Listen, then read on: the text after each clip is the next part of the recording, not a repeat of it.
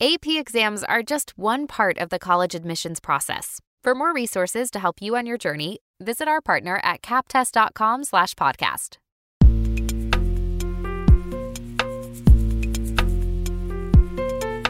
Hey, welcome back. In the last episode of Barron's AP US History podcast, we reviewed argumentation as a basic skill to help you write an evaluative thesis and use evidence to develop an argument. Now let's jump into the historical reasoning processes, which help us examine history like a historian. What do you think it means to examine history like a historian?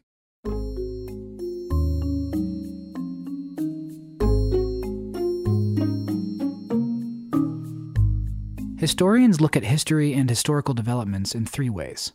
They compare different historical developments or processes, they look at the causes and effects of historical events, and they identify patterns of continuity and change over time. We're going to explore each of these historical reasoning processes: comparison, causation, and continuity and change. Let's start with comparison.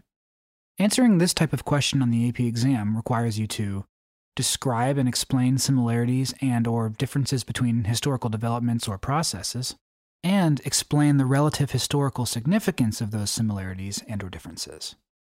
Comparison questions might ask you to compare across time or make comparisons within a group or between different groups. A more sophisticated question might ask you to compare developments and processes with multiple variables, such as across time and across place. What are some types of compare and contrast questions you might be asked about regarding U.S. history?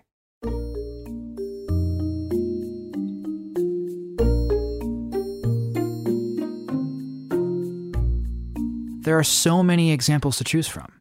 You could be asked to explore how the antebellum reform movement and the progressive reform movement are similar or different.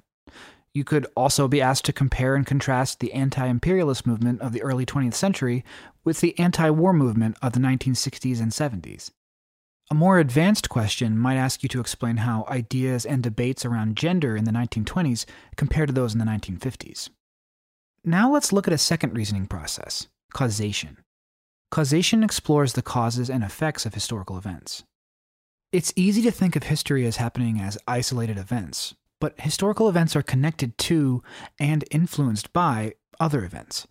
Answering causation questions requires you to describe and explain the causes and effects of historical developments or processes, explain the differences between primary and secondary causes and between short and long-term effects, and explain the relative historical significance of different causes and/or effects.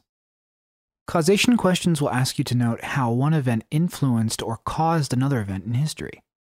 Can you think of an example of how certain historical events led to other events?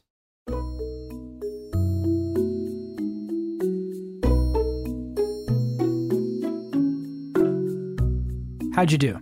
History is full of cause and effect. Causation questions require you to assess historical contingency. Do you remember what that is? Historical contingency is a way of thinking in which each event is dependent on many different events and circumstances.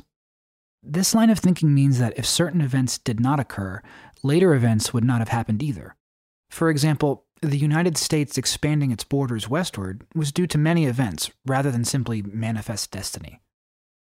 The final reasoning process in understanding history is continuity and change. To be successful with this process, you should be able to understand, describe, and explain patterns of continuity and change over time, and explain the relative significance of specific historical developments in relation to larger patterns of continuity and/or change. Changes are fairly easy to recognize. On the other hand, patterns of continuity, things that have remained largely the same over time, can be a bit harder to identify simply because there's been no change in them. Were the Indian Wars of the 1790s part of a pattern of continuity or change?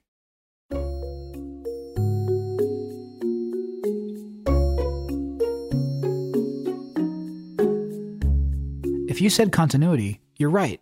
The Indian Wars were part of an ongoing pattern of the United States breaking treaties, expanding westward, and engaging in conflicts with American Indians. Continuity and change questions on the exam involve recognizing patterns over time.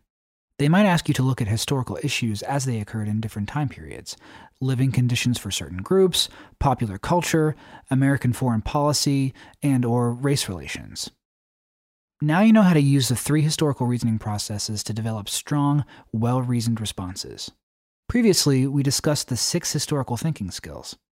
In the next episode, let's take all these skills and move on to explore multiple choice questions. See you soon.